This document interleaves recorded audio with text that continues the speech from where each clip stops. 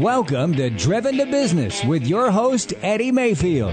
Driven to Business is a business forum program that focuses on success principles in business. And now, it's time for Driven to Business. Good morning. I'm Eddie Mayfield. This is Driven to Business. I'm going to be talking about sales today. I know it's kind of a dirty word for some people. But if you sell, or put it this way, if you own, run, or have a significant position in any business, you do have to sell. And, there's a funny thing about that. None of us like being sold. Most of us like to buy at times. We do not like being sold. I find this true in myself. I like to observe myself occasionally. I was in a guitar store the other day, and I hadn't been in there before.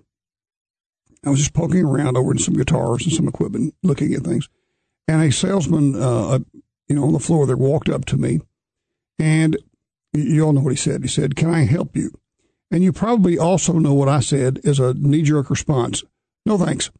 Just looking. Well, that's where we are, isn't it? We don't want anybody selling us anything. Even if we like what we're seeing, we don't want to sell anything. On the other hand, there's a local guitar store that I've been in a number of times. I know the people in there. I've bought a number of things from them. And when I'm in that store, when I go in, I first greet them. I talk to them. They may be behind the counter, maybe busy with a customer. I just sort of wave at them as I go by. And a little later on, usually one of them will walk over and say, What are you looking at anything special? And I'll say, well, yes, I have, or no, I'm not. It's a different attitude. And you know what it is that I have a relationship with those people. So when they walk up and ask me a question, we have a bit of a trust factor going on there. They know I may or may not be buying anything today, so there's no pressure from it. I might be. But, since we have a relationship, I'm sort of automatically, my guard's sort of gone down and it just works better. You're probably the same way. You're probably exactly the same way, which that is to say, again, back to the idea, we like to buy, we don't like to be. So the trick is to, sell. If this is possible, to sell without selling. I know it sounds like a misnomer. Peter Burke wrote a really good book that you can go to Amazon and download the e-version of very inexpensively. And it's called Unselling, How to Sell Less and Win More. It's a really good book and a great sales book about how to do that exactly. And what it boils down to is relationship selling, as some people would define it. Peter doesn't use that term exactly. But the idea is to enter into make your presentation to people about them, not about you, and to understand that you're entering this conversation or with them, this presentation, you could call it that, with them, not to hawk your products and services so much, but rather to discover what they need. And how and if there's any way you could help best meet their needs. And going into that, there's sort of a caveat there that there is a possibility that you can't meet their needs. Have you ever wondered why people don't buy from you? Why don't people buy from you? If you're in whatever business you're in, you probably have some customers. There are probably a lot more people that could be buying your product or service, whatever it is, than buy from you, right? So why do the people that don't buy from you, why don't they buy from you? That's a good question to ask yourself. One of the very simple things maybe they don't know you. If you can have the best product or service in the world in any field you want to name, but if I don't know about it, and even if I badly need that product, and I would be a great customer for you, if I don't know about you, well then, how am I going to buy from you if I don't know about you? So one of the early points of selling is to be sure that your information is out there. There actually are. You'd be surprised how many people will buy from you just from knowing you're there. Now, I've said on the program many times, I'm not in retail. I've never been in retail. I don't pretend to understand retail, so I'm always very careful what I say about retail. But one thing I do know from having friends that are in retail is that location's everything in retail. And why is that? It's because you're in a location where people see you as they're walking by and do business with you. That's why, that you'll find a McDonald's and a Burger King and a Wendy's all in the same little general area. Well, that's not an accident. It's because by doing that, people that are looking for, fast food hamburger are going to drive to an area where there's fast food hamburger places, and perhaps they'll choose yours from being there. But again, they just have to know you're there. Now, many of us are not walk-in retail type businesses. I suspect most of you are not. And so we have to take a few extra steps. Our location is not as important. So we have to get the word out in a variety of other ways, and that can be done in a variety of ways. An obvious one is advertising. You can advertise. Advertising is usually quite expensive. It depends on how you do it. And let's say you print up a bunch of really nice brochures for advertising. Well, the question then becomes, well, who are you going to give that to? And even a better question is going to be, once you do this brochure, is anybody going to be are they going to keep the brochure? Back when I was handling the marketing department pretty much I was a marketing department for another little company out in Texas. It used to bother me to no end when we would design some really good looking brochure, really slick. This was before the days when people had all these printers at home and everything. So we spent a lot of money getting it professionally printed and professionally designed and all this. And it used to bother me no end to figure out that after I left, guys were just throwing those in the trash. But you know what? That's the reality of life, because we are all so inundated with information. If you haven't impressed them to where they ever think they're going to use you at all, that's what happens to that really nice brochure. So that may be, I'm not suggesting you don't get nice literature. It may be that's a big deal. This day and age, it does appear that there may be better ways and even less expensive ways to do that. For instance, an obvious one is a web page. Get somebody to go to a web page. Video is a big deal these days. It's a huge deal these days. Our company, I'll be honest with you, we have not done as much of that as we should do, but I do see more and more people selling by using video. But people have to have a reason to look at a video. If I'm if I'm looking at buying a new car, for instance, a particular type of car, and I go online and there's a video presentation of that car or truck. And, it goes through all the features and what's in there and all that. I bought a truck here not too long ago, and I did exactly that. I went online and looked at a very well-produced video telling me all about that truck and what its features were and how it worked and this, that, and the other. And you know what you're sort of doing? Here's what happens if I'm looking at this from a customer viewpoint, a prospect viewpoint. You begin to sort of visualize yourself there. I think the same thing is true with real estate, really nice real estate and other things. The person looking at that begins to visualize himself in that house. And that's the power, really, of video. That's a lot more powerful than printing up a color brochure and handing it out. And this goes back to another thing that we've talked about many times in here. It's not, maybe you print out 500 brochures and hand out 500 of them, and you do a video and only 10 people watch the video. I would be willing to bet you those 10 people that watch that video are much more likely to be an actual prospect for the product or service you're selling than took that brochure. Because how hard is it to take a brochure from somebody? It was not hard at all. You hand me a brochure, I take it. When you leave, I either throw it away, or maybe I would feel bad about that since you came in. So I'll sit it on my desk. You know what happens is after a week or two, more stuff sits on, and I don't know about you, but I'll end up with a desk full of things. And finally, I'm in there one Friday thinking I've got to clean my desk off, and I start looking through and just tossing things, and that one goes in the trash. And as your brochure does that too. So again, why don't people buy from you? They don't know about you. A big part of selling is making sure that people find out about you. We'll talk a little bit about that. The other part about it is keeping customers after you get them. If you get a customer, to keep them, it's pretty hard.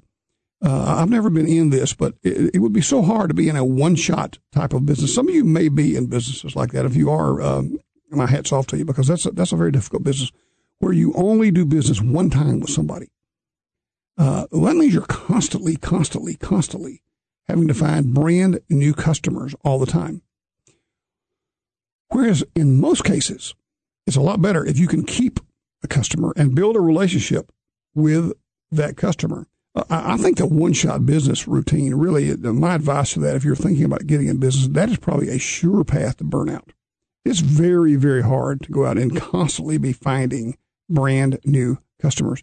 It's a lot more enjoyable to be building relationships with the customers that you have and deepening your relationship with them and selling them more. Or they begin to buy more products and services from you. It was Jeffrey Gittin we talked about last week in here. You know, people buy, by and large, at least 50% of sales are made on the basis of friendship, not on the basis of price or features and benefits and things like that. They're made on the simple basis of friendship.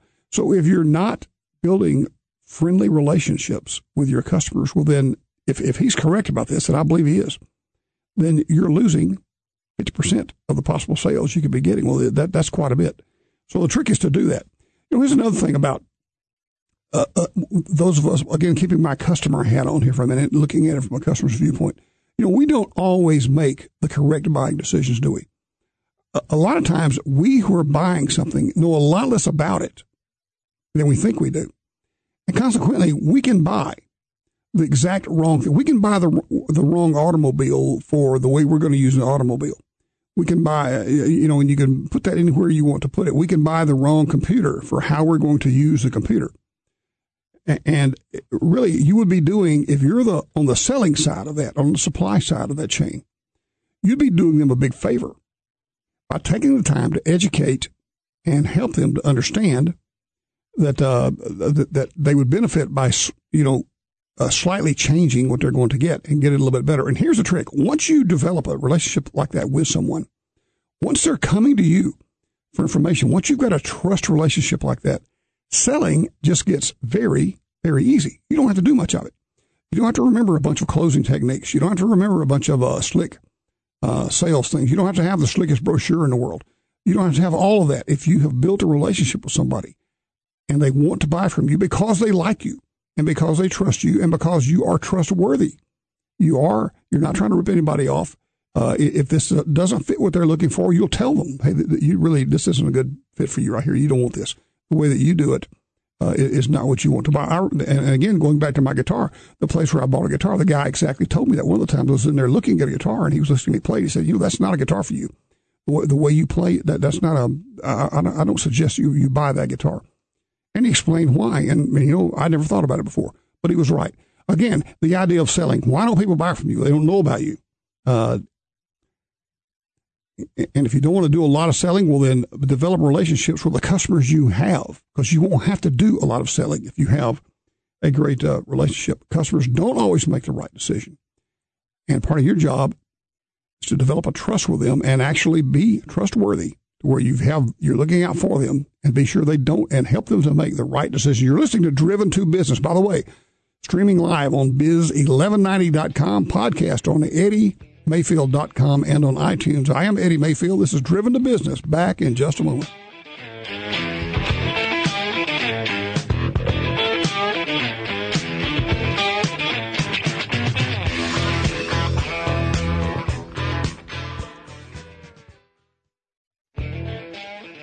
Welcome back to Driven to Business. I'm Eddie Mayfield. We're talking about sales. We're kind of talking about it in a roundabout way. I'm using the term sales as a shortcut. We're talking about sales, marketing, and we're talking about building customer relationships, all of which are tied together. I might also add that mixed in with that is customer service. Customer service really is sales. If you want to think about it, it's hard to get around that. And you know, in our company, let's say you need more business.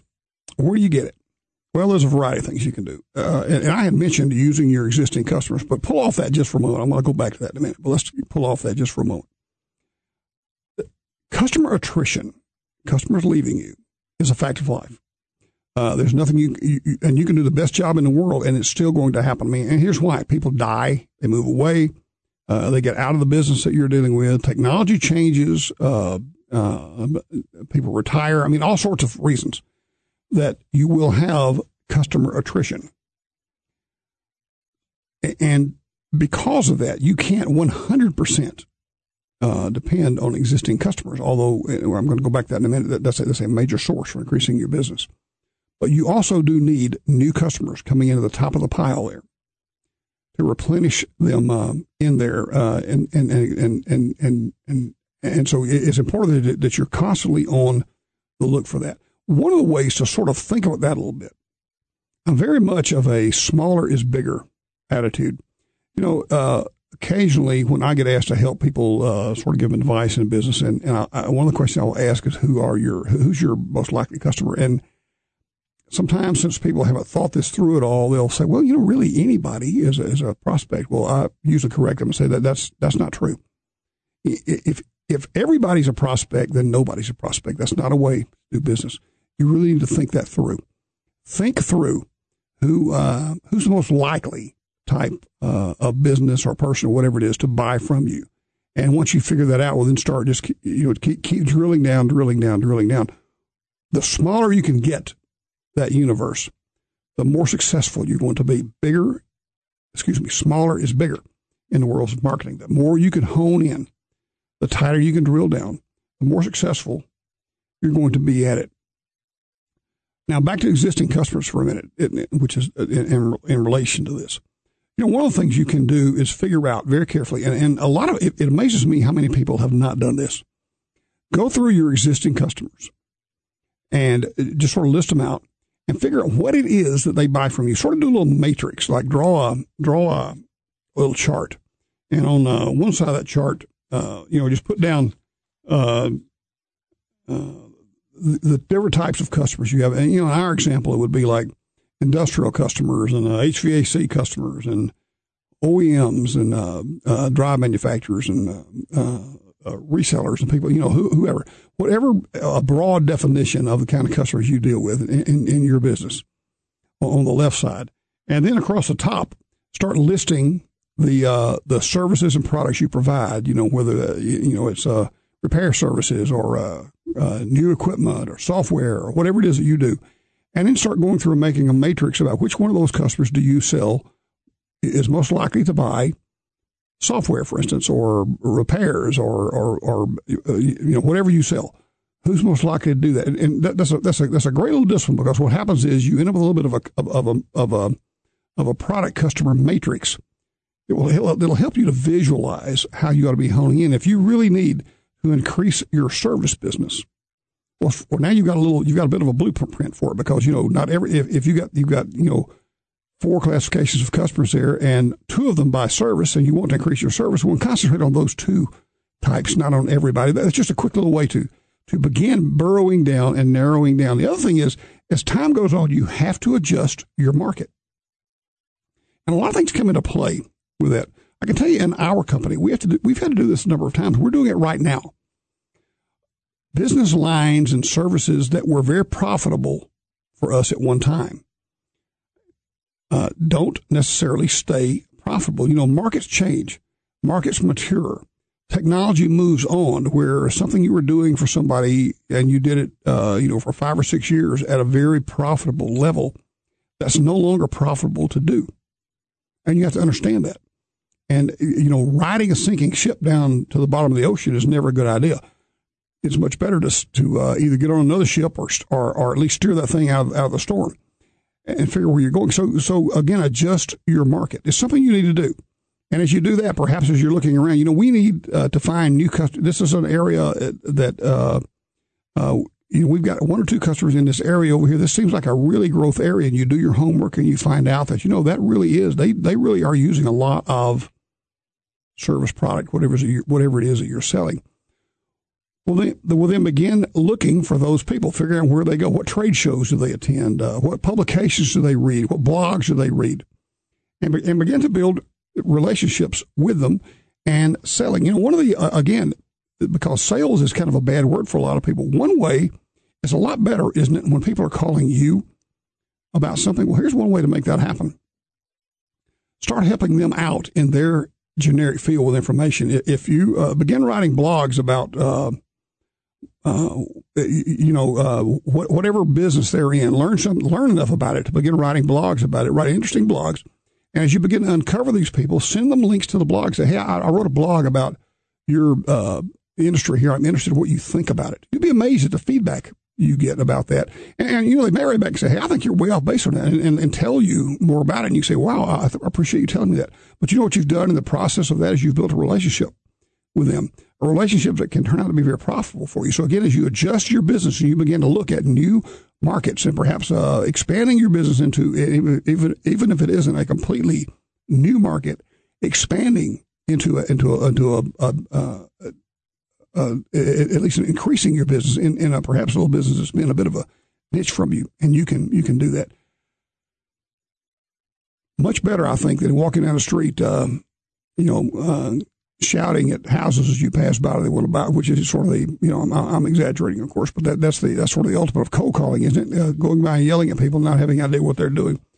I really like, I used him in the program last week, Jeffrey Gitomer. I think he writes a great blog, and I like his books. They're short and kind of to the point. And I do a lot of his reading. How do you start? How do you do the things that you do? And you can read people like Gitomer and many others in this field that help to do that. Well, in the first place, you start with a very basic philosophy. And here's what that philosophy can be. This is one of the Gitomer's little things, is that the philosophy should be that you give value first before you ask for value out of somebody. Now, some of us probably do that almost naturally. Some of you probably do. You do that sort of naturally. If you're the kind of person that does that naturally, that's great. You can get a lot of success out of that. Some of you may have to work on this a little bit. When you have got a prospect out there, the first thought is, what can I get out of him? Well, if you will just discipline yourself to say, what can I do for him? And here's another thing. You need to believe in a product and service you're selling. I'm in the electronic motor drive business, and we have a saying in our company that no one anywhere is better at drives than we are. And we believe that. I mean, we believe that. And I don't care if you're comparing us to a multinational, multi-billion-dollar company. In that little area, that little tiny pond that we play in, we're better than anybody. And we'll tell anybody that. Our people, our employees tell people that. Why? Because they believe it. Now, just us saying it doesn't make it true. We have to work at that. And we have to work at it all the time. And occasionally we do stub our toe somewhere. And when we do, we try to figure out how do we fall down in this area. After all, we're the best in this business. We have to stay the best in this business. So what do we have to do to be the best in this business? Well, again, that gives you a lot of confidence when you go talk to somebody and you say, look, nobody's better at this than we are. And you can say that without any hyperbole or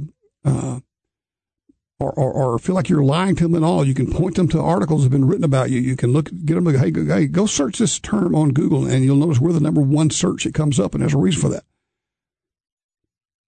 More to come on Driven to Business. I'm Eddie Mayfield. Keep in mind, today's program will be podcast on eddiemayfield.com. If you're about to drive, get to your house. We're streaming live on biz1190.com. I'm Eddie Mayfield. Back in just a moment.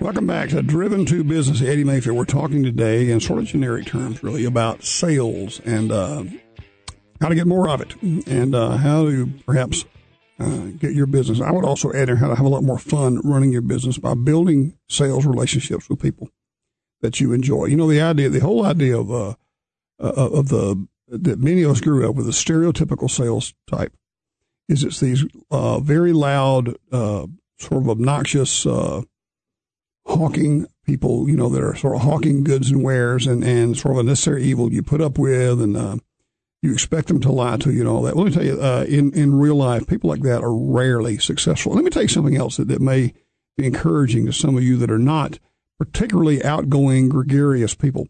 Some of the most successful salespeople that I've ever met in my life have been very quiet, introverted people who are just trustworthy. They just are trustworthy. People just trust them, and they trust them because they are trustworthy, and they are not in it. They always look out for the other guy. They speak quietly. And when they speak, they know what they're talking about, and consequently, people like them. They trust them. They do business with them. Now, you may be a different kind of personality. You may be a glad-handing guy that really likes telling jokes and cutting up with people. There's a place for that, too. And you need to be the same thing. At the same time, you need to be trustworthy on that level. If you're exaggerating something and as a joke, be sure you tell them you're exaggerating. Don't be sure they understand it. You don't believe that either. You're telling the truth. And, if you're able to use humor is such a great leveler. If you can use humor with people, they will remember you. It is such a great way to do sales. When you're talking to a customer and you're in effect trying, you're talking to them about, and you're hoping they'll begin using your products or services, whatever those may be. You need to try to always, and this is easier said than done, but try to always look at what you're telling them from their viewpoint. Because too often we go in, we learn all about our product or our service, and we learn all the ins and outs about it, and we can wax eloquently on this particular feature or that particular feature, or why this technology is so much better than that technology, and da da da da da.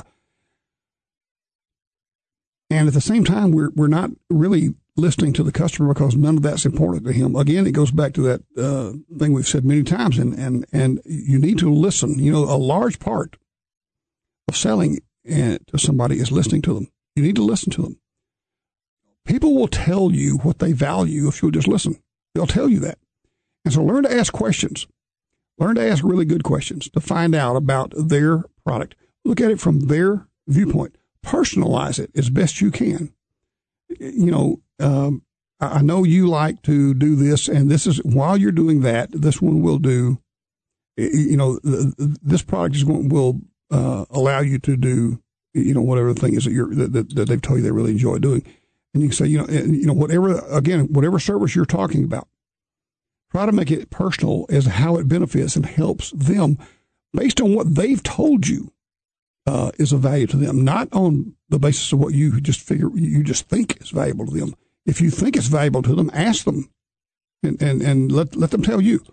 Don't do all the talking. You hear lots of different. I've seen lots of different sales techniques and trainings about this, but generally speaking, you should listen about twice as much as you talk in a presentation. And if you're going to talk with somebody and it's the first time that the guy doesn't know you very well, it's the first time you've been there, he may not open up to you right away. But one way you can do that is to begin to ask him not rude or overly probing questions, but just get him to tell you about himself, tell you about his family, tell you where were you educated, where did you go to school, how'd you get in this business, what made you decide to get in this business? Do you enjoy being in this business? And I've actually asked people before, in a situation, say, hey, is it fun doing what you do? You get an interesting response out of people when you say that. And they may say, well, usually they'll joke with you and say, well, most of the time it is, but occasionally, and then they're going to tell you what really bothers them. We'll be listening to that. And if what you're doing, if you have a way to help them on the things that bother them, well, then you should do that. Now, don't be phony about this. If you can't, if your product or service isn't helping them, don't try to pretend it is. I mean, you let it go. And the deal, you need to also know very clearly what your competitive advantages are. And it has nothing to do with competitors. It has to do with here's what it has to do with. Something that's very important to a customer that you really do well. That may take some thought on your part to come up with that. That may not be a little pat answer you can come up with, but once you figure that out, what you can do really well that is important to that customer, that's a powerful, powerful thing. And you can land sales with that. Try to transition from being a salesperson to being a resource. That's a great thing in our company, and it's something I've noticed all my life. There's such a difference between when you first call on somebody and they don't know you, and you want them to use you, and all the ins and outs that are involved with that. There's such a difference from once they have used you and you did a good job for them, and now they trust you, and now they want to call and talk to you about all the problems in that particular part of the plant or business operation they've got going on, and want to get your advice on it, where now you're a resource for them. Well, that is a great place to be. Number one, you've built a relationship. Number two, you've got to trust that they trust you. And number three, they look at you now as an expert and a resource in your field. One way to do that, and we do a lot of this. we don't like making just straight sales calls. Now, again, this may apply to you, it may not. We do a lot of lunch and learns and seminars and things of that sort. Now, again, I'm in a very technical business, and so we sometimes set these lunch and learns up. They're kind of nerd voodoo kind of things, really, where you're going to talk to them about stuff like power line harmonic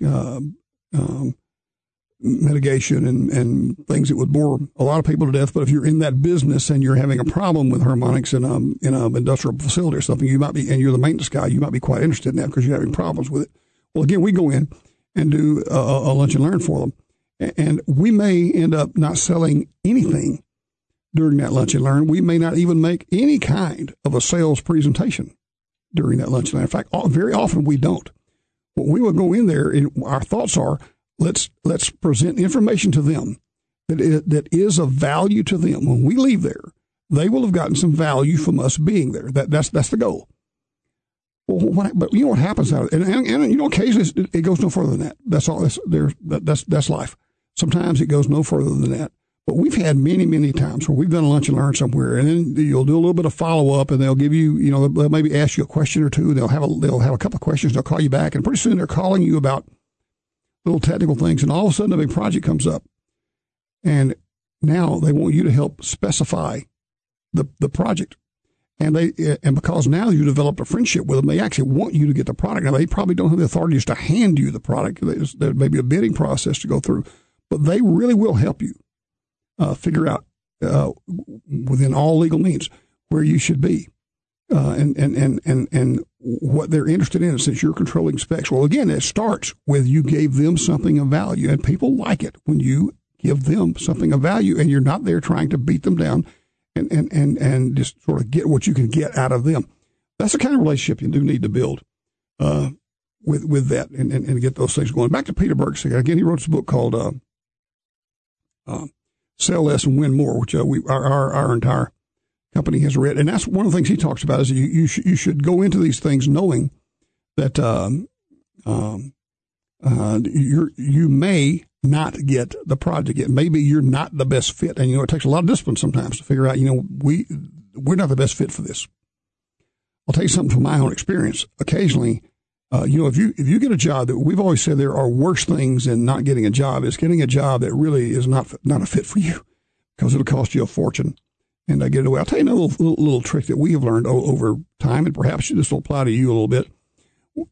If you're a small business or a medium-sized business like us, and a project comes up, so it's a very, very, very large project, has a huge scope, millions and millions of dollars in scope, and it's something you can do, but your competitors, and when you get up into that money range, your competitors become the very big boys. You're now competing against multinational corporations that have huge sales forces, huge resources, a lot of things you don't have.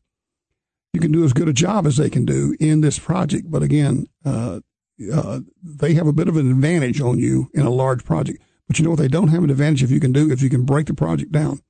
Break the project down. And if you've got the relationship with the guy, you can say, rather than doing this huge company-wide project, it's going to tie up a lot of stuff, and if there's a problem, it's going to really cause you a problem.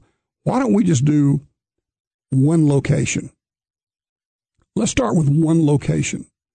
And that way we'll get it in. If there's anything you don't like about it on a fairly small and controllable scale, we can do something about it. Well, that does a couple of things. Number one, it gives them a bit of a comfort factor in you. And the second thing it does is it may take that thing out of a bid situation because it's now much, much less money. And you have a much better shot of getting that. You're much more competitive in those situations. And think about it. Let's suppose you do it and you do a great job and it's going well. Well, what happens when it's now time to do the big project? Who's already done this once and who's already made them very happy? We picked up some very large projects doing this exactly. It's a great technique. And it's not a technique, again, you're taking advantage of somebody. It may actually be to their benefit. But think it through this way first. If it's to their benefit to do this. I mean, think of it this way. If they do engage in a large project and there is a problem, there is a huge problem, well, it's going to be a big headache, isn't it? It may affect their entire operation very negatively. So you talk them into it and say, you explain to them and say, why don't you just lower the scope of this a bit and let's bite off a piece of this at a time and then sort of take a couple baby steps here before you take a giant step, and that puts you in a much more competitive situation. We talked already about going outside and finding new customers. You do need to do that. I've got some techniques I'm going to give you about that in the next segment. It is true for most people that your best prospects very often are your existing customers, or at least you should not overlook your existing customers when looking for prospects. You can ask questions like, what service can we be providing, or what are they already buying?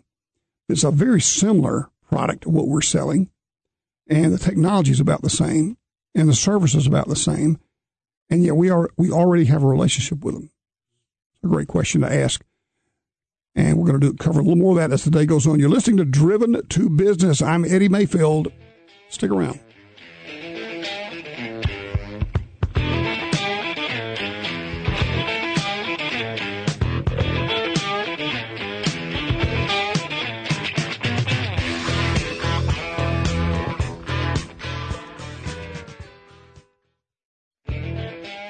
Welcome back to Driven to Business. I'm Eddie Mayfield. We've been talking about sales in a general sense, talking about looking at it from the customer's viewpoint, developing relationships to sell, going into these relationships, trying to see what you can do for them, not what they can do for you, and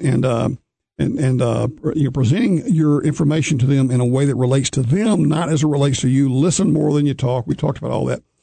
I want to spend the last segment here actually talking about some just pretty straight sales boilerplate things, and one of them is prospecting. Nobody likes prospecting. Nobody. And I don't know if most of us probably operate in some combination of this, but you have to look at your business and decide, am I in a mature market? And a mature market is a market where, in order to get business, you have to take it from a competitor. An expanding market is a market where new opportunities are coming up, new customers are coming online, new prospects are coming online, and you don't necessarily have to take it. There's room, in other words, for other businesses to be in there without taking the business from each other. Most of us operate somewhere between those two things, and with various products, if you differentiate your products and services, you probably have some products that fall into an expanding market, some products that fall into a mature market. But regardless, you have to operate there. But here's how most conventional sales plans are presented to people. And I've been in sales jobs like this. They'll say, all right, look, Eddie, we want you to make 50 calls a week. And 25 of them will turn out to be possible leads, and at least 10 of those suspects, we'll call them, will prove to be a prospect. And of those 3 prospects, 3 will prove to be a qualified prospect. You visit those qualified prospects, and you should be able to close at least one of them. And on Wednesday, you call another 50 of them. And this means that you'll have about 2 new customers a week, and that gives you Friday left over to attend administrative matters. And if you do this, your commissions are going to be, you'll earn about $1,000 a week off of new customers, not to mention the new business, the recurring business you're going to get.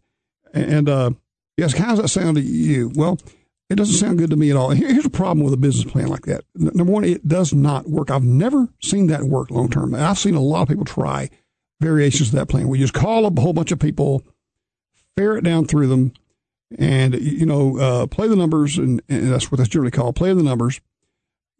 Those things, you can get somebody to do that for a short period of time. Usually, it's just about impossible. In fact, I forgot where I read this. Somebody had said that the people that will do that long term make up about 0.25% of the U.S. population. So that's pretty hard recruiting. You're recruiting people that only make up 0.25% of the U.S. population. Well, that's pretty hard to recruit those kinds of people. And my also experience with that is the kind of people that like that kind of work are not the kind of people anybody else likes. So generally speaking, that doesn't work too well. As a general rule, that just doesn't work. Most people despise cold calling. Many sales trainers will tell you to avoid it like the plague. If you've ever been cold called, you probably didn't like being called. And there have been some people successful at doing it, but again, they're far and few between. Most marketing people will tell you, and I've already been through this with you, that you should spend time, at least 60% of your time, on your existing customers. And you've already got a relationship with them. But here's what every sales plan, if you're just drawing one down, here's the things it's got to do. Here's 4 things it's got to do. You've got to identify suspects. And a suspect is somebody that they're not necessarily going to buy from you, but they have the ability to buy from you. You've got to qualify them as prospects. You have to establish a relationship with them. And then you have to, convince the people you have a relationship with, which is not too hard once you have a relationship with them, to buy your product or services. One of the things that we did at our company very early on was publish a newsletter. And I don't publish that in print form anymore, but we now have sort of swapped over to blogs. But a lot of our new leads come to us via blogs. I advise people to do that all the time. If you're doing something in the industry, write blogs about it. Write it in such a way that the search engines find it and figure out. Here's a very simple solution. Think about the people that you want to do business with, that you could do a great job for. What are they searching for? And that's not so. It may not be the easiest answer in the world. But think about it. What are they searching for? And brainstorm about that and come up with it, and figure out what that is they're searching for, and then be very aggressive about putting up blogs and other things that relate to what they're searching for. And get your. That'd be a whole other show on getting Google to do your stuff. But it isn't all that hard. You just, and there's plenty of seminars online and so forth you can do. You just write blogs containing the search terms that you think people will be searching for, and Google will find them. Google wants them to find them too. If those people are looking to find you and your information is what they need, Google wants them to find it. So you got a built-in deal right there. We use a telemarketer still, but rather than cold calling around all over the place, we call very specific people.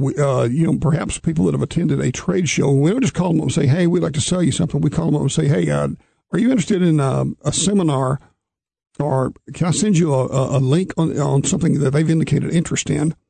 And again, you don't have much of a relationship with them, but you tell them you've been sending them some information out, and would they like to get more of that information?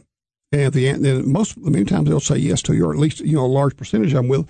And you don't have to be pushy. You don't have to do anything of the sort. But again, you're talking to somebody that's already got a bit of an interest in the area that you're in, and many times if they've been to a trade show, they may have filled out a form or something, and therefore they're at least they're in the market. Or they don't want you taking up a bunch of their time. Don't call them up and try to talk to them for an hour or something like that. I mean, make this call very quick, very brief, very much to the point. Apologize for taking their time. And get them to do that. Now, here's what we did with our company some years ago. We came up with a program, and you need to when you talk to somebody like this, you need to immediately determine what you're going to do with that suspect or prospect right there. You either trash the lead. Now, maybe you've talked to this guy, and this guy, after he looked like a lead, the way he filled things out. But the more you look at it, he is not a lead at all. Well, don't keep it around. Don't put it in anything. Get rid of it. Trash that lead. Don't waste your time on it. And then you could say, well, he is a lead, but he only represents a very small amount of business, the best we can determine by the criteria that we've got here. Well, then, okay, park that someplace, but don't spend any more time on it. And then you find people that are more high potential leads, and you put them there. And by doing that kind of thing, by coming up with leads like that, where you have sort of already pre-screened them a bit, it makes your salespeople much, much more efficient. We work industries where we have now developed a great relationship, and people know us in those industries. So it helps us for the marketing we've done. Sometimes they will call us. I say a large part of our business is people calling us. When we do call other people, many times they've already heard of us when we call, and we'll say, "Can we send you a link to a seminar we're doing, or a blog or something?" And most of the time they'll say yes, and you start with that. And maybe later a sales guy is going to be in an area, and he'll call and say, "Hey, can I drop by and talk to you about, whatever it is that the blog was about they were interested in?" Many times the answer is yes, because again, we've got some sort of, this is not a complete cold call. We've got some sort of relationship with them. It all comes down to relationships, doesn't it? It comes down to aggressively finding people in relationships, and not in an attempt to abuse them, but find out, what do you offer? What do you offer and do that other people can't do? Again, in our company, here's what we say: no one anywhere is better at drives than we are. We believe that. Well, what do you do that you're better than anybody else at doing? What do you do? And if you're not better than anybody else, well, get better. than anybody else. And say that with confidence, where when you're calling somebody and you're dealing with people, without being braggedy about it or being obnoxious or anything else, you sort of get that confidence down in your stomach where you know, hey, this customer will be better off. This prospect will be much better off using us for this service, and I know that. I know he's going to be. Well, that gives you a great advantage, doesn't it? The fact that you think that about somebody. So anyway, get out there and sell. Even if you don't like being a salesperson, there's great ways to do it. Just build a relationship. Get people to find out what they like. Be trustworthy. Do things for them. And see if it doesn't build a business for you. You've been listening to Driven to Business. I'm Eddie Mayfield. We're here every week at 11 o'clock here on Atlanta's Biz 1190. Catch a podcast on eddiemayfield.com, and I'll see you again next week. Bye. You've been listening to Driven to Business with your host, Eddie Mayfield. Visit next Saturday at 11 a.m. on Biz 1190 for more Driven to Business. To learn more about Driven to Business, visit eddiemayfield.com or call 770-448-4644.